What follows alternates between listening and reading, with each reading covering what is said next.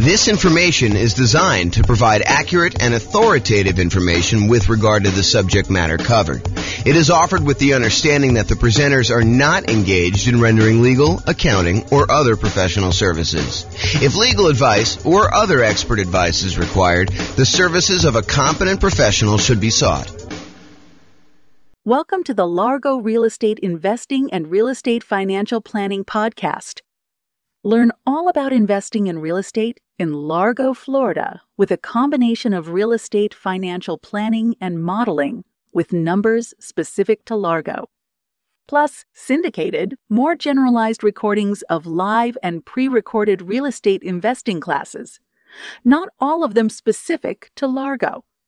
Be sure to stay tuned after the podcast for a message from our sponsors. Well, good morning and welcome, everyone.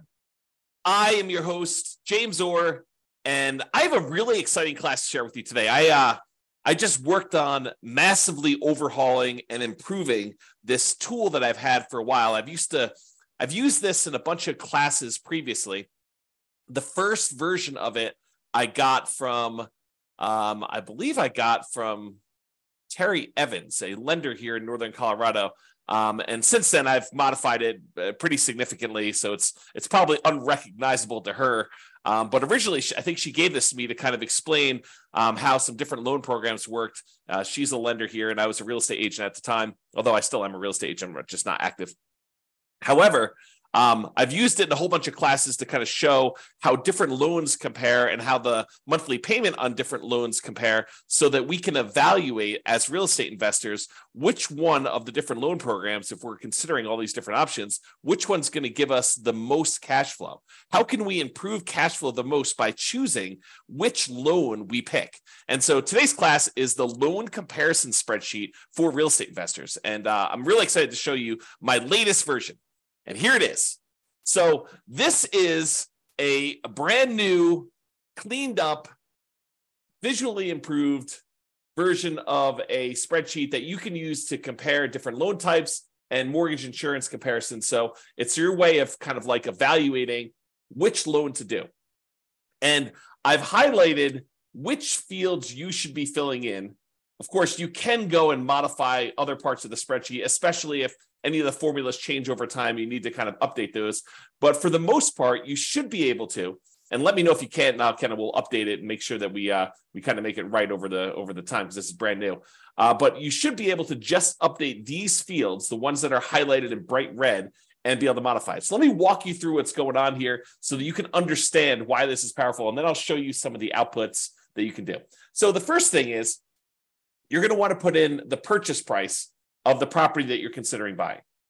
Then what you're going to want to do is you're going to want to call your lender, and you're going to want to ask your lender what the different rates are for a variety of loan programs for your specific credit situation. You know, for the sake of classes, I used to put in here the credit score used in order to get the rate, and then the minimum credit score required in order to get that particular loan. Those are like the two lines at the bottom. However, for you, when you're going to go call your lender and work on filling this out, you're going to want to have them run it with your specific credit scores for your situation. So don't just go ahead and say, hey, give it to me for the credit score of 660, because that's not going to be appropriate for your situation. You want to use your exact number. There was something else I was thinking. One other thing I want to mention is please don't just send this over to your lender and ask them to fill it out for you.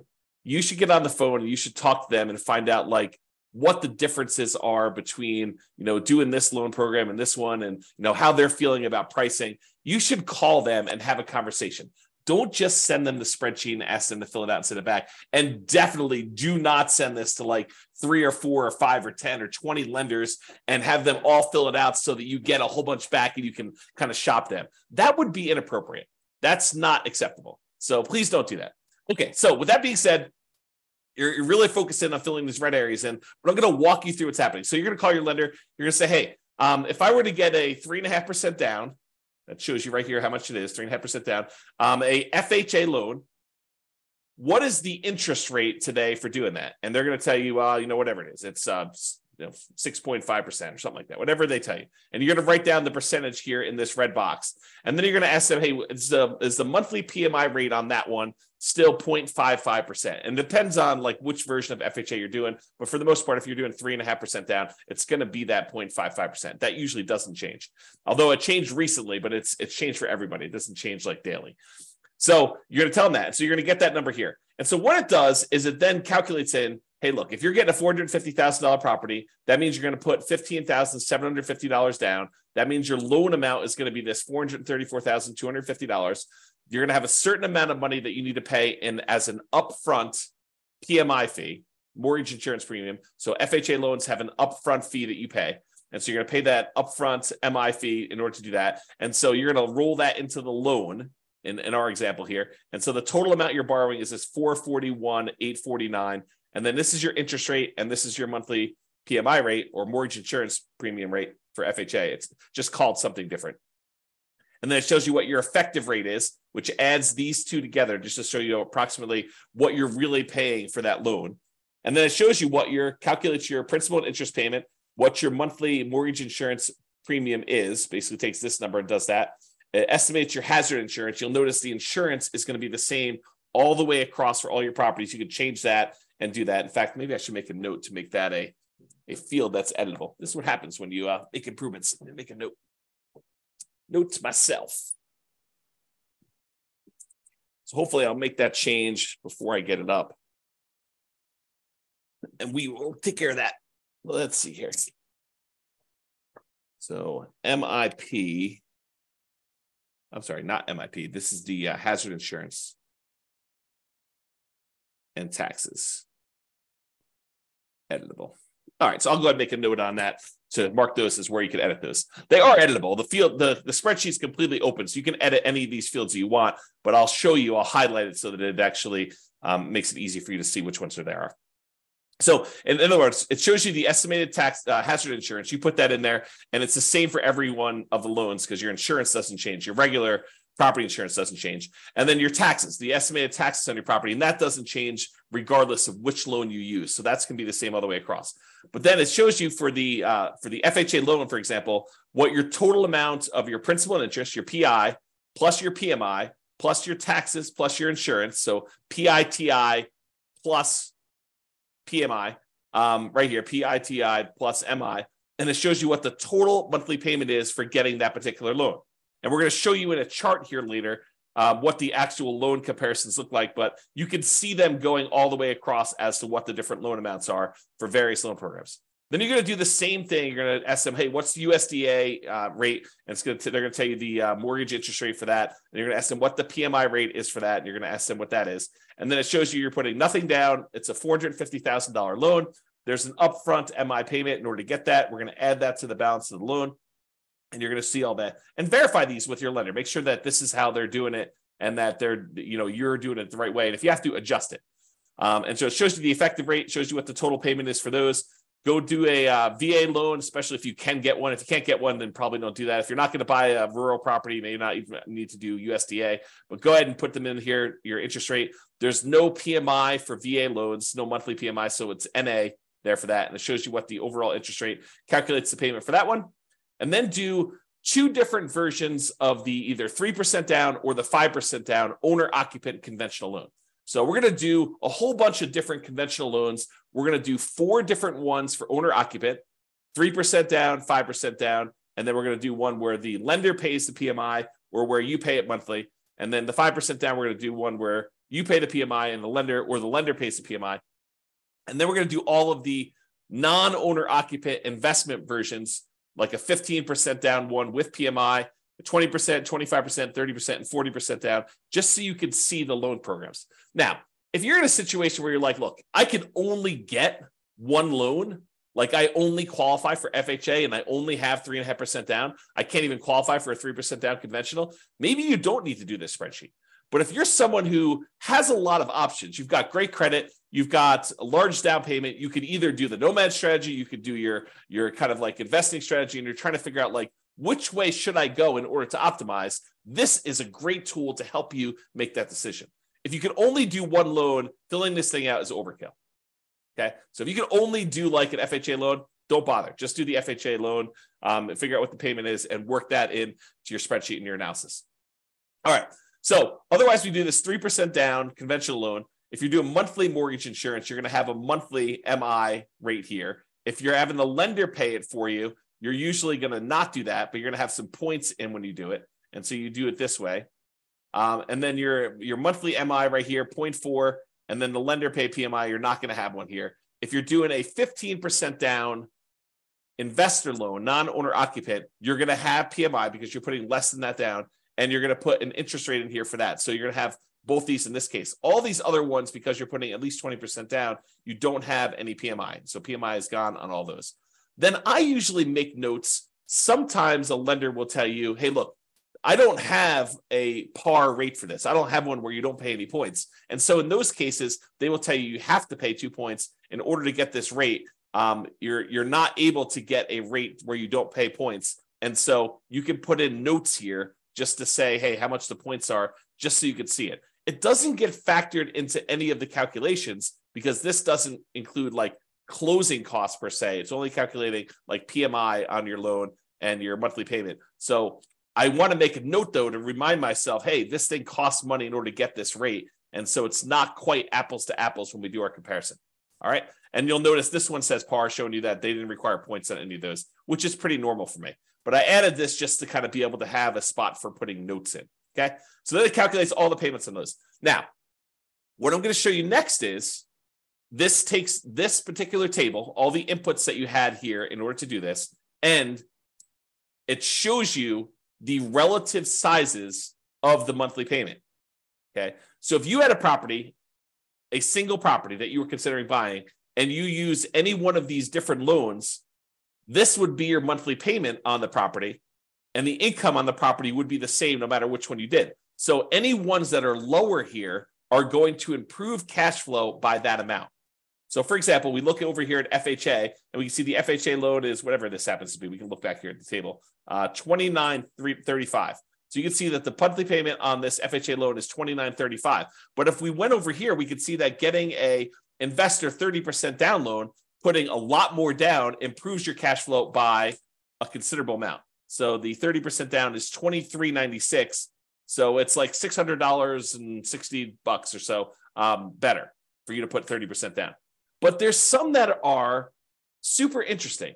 For example, you might be thinking to yourself, hey, what is the difference in monthly payment between putting, 5% down where I'm paying monthly PMI, this kind of orange one here, I think is that one.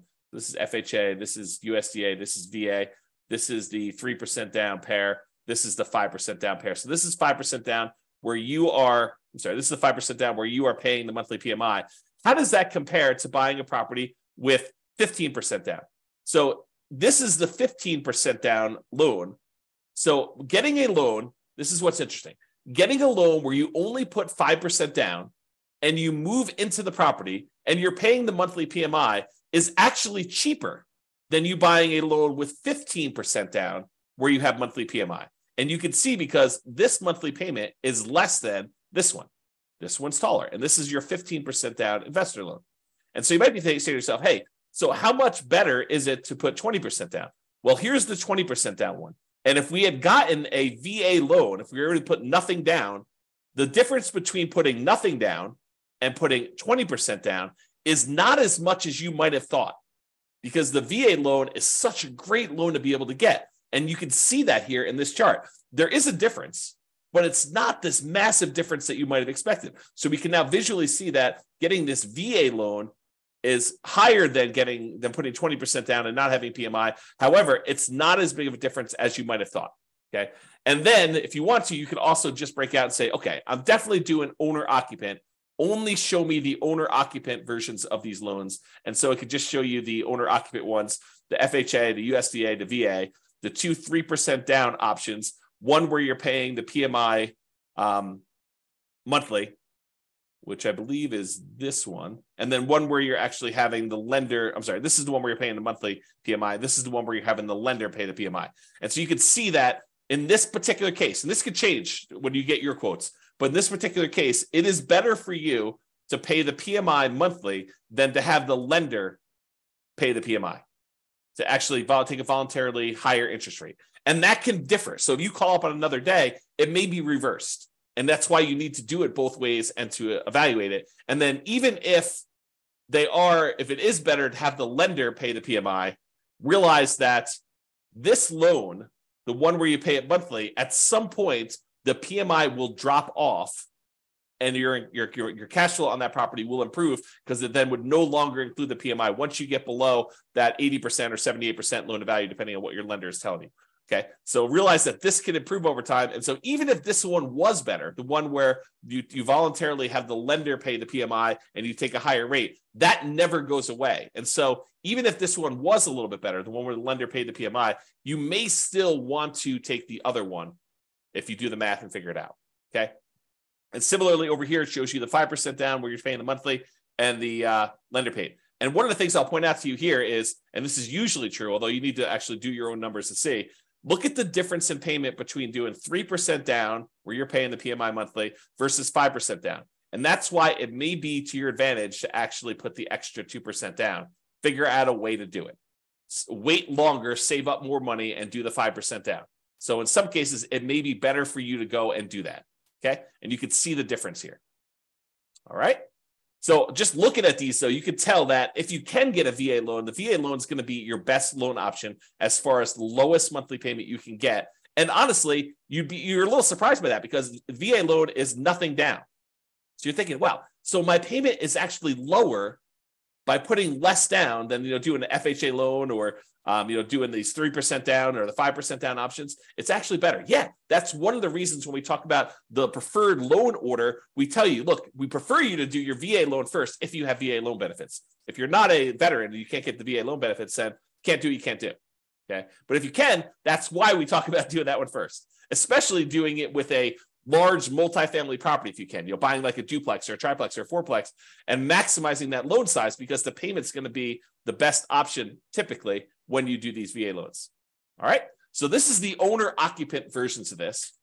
Then these are the non-owner occupant versions, the kind of investment loans. Okay. So this shows you if you put 15% down and you paid PMI, this one shows you if you put 20% down, 25% down, 30% down, and 40% down.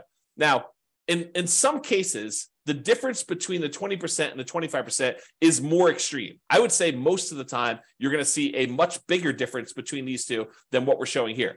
So realize that a lot of times it will be better for you, not just better in terms of you put a little bit more down, you're borrowing less, but better because you also improved your interest rate significantly going from this 20% to this 25%. So look at these and see the difference between those. And then realize this is the penalty you're paying when you do a 15% down loan of having PMI in addition to putting less down. Sometimes you're thinking to yourself, hey, look, I really want to go buy this property as an investor. I don't have that much saved up. And it's taken me a long time to save up. And I really want to go buy a property. There is this 15% down loan option. Maybe I should go do that and pay the PMI on that. And if it's a good enough deal, that may be a compelling enough reason. However, if the deal is not amazing, if it's just any old deal, maybe you continue to save up until either you find an amazing deal and you decide, okay, it's worth it to take this penalty, the difference in the monthly payments, in order to acquire this particular deal at a huge discount, or it's a really good property in a really good location that's going to have really good long-term appreciation and cash flow improving economics. Like you could think about those things if you're willing to take this sort of penalty. Otherwise, you may want to continue saving up until you get at least 20% down so that you can forego paying that monthly PMI on the 15% down option. And then the same thing is usually true when you go from 20 to 25%, although in this case, it doesn't look that extreme to me. It's an abnormally smaller difference. Okay.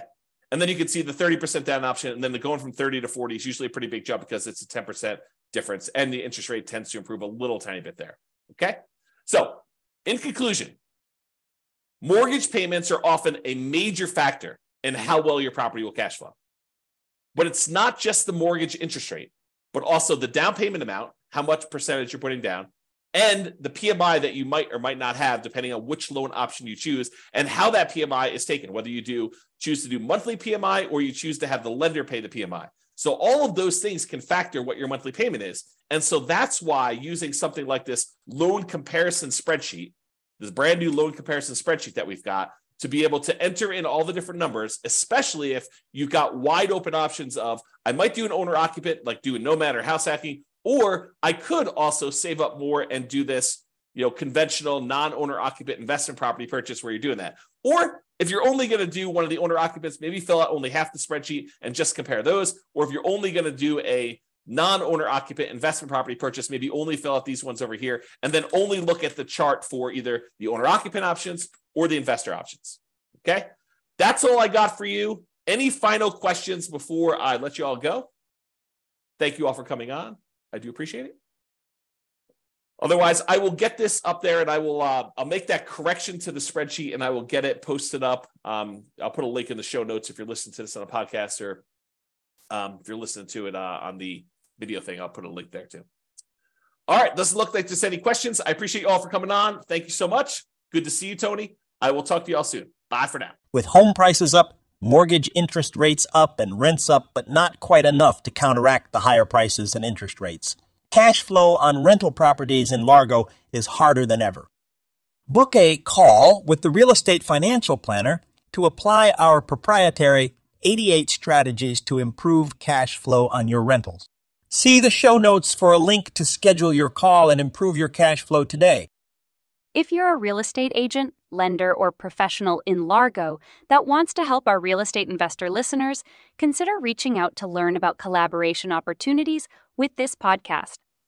We'd love to add more value to our listeners by having you assist our investors buy, sell, and finance their real estate investments.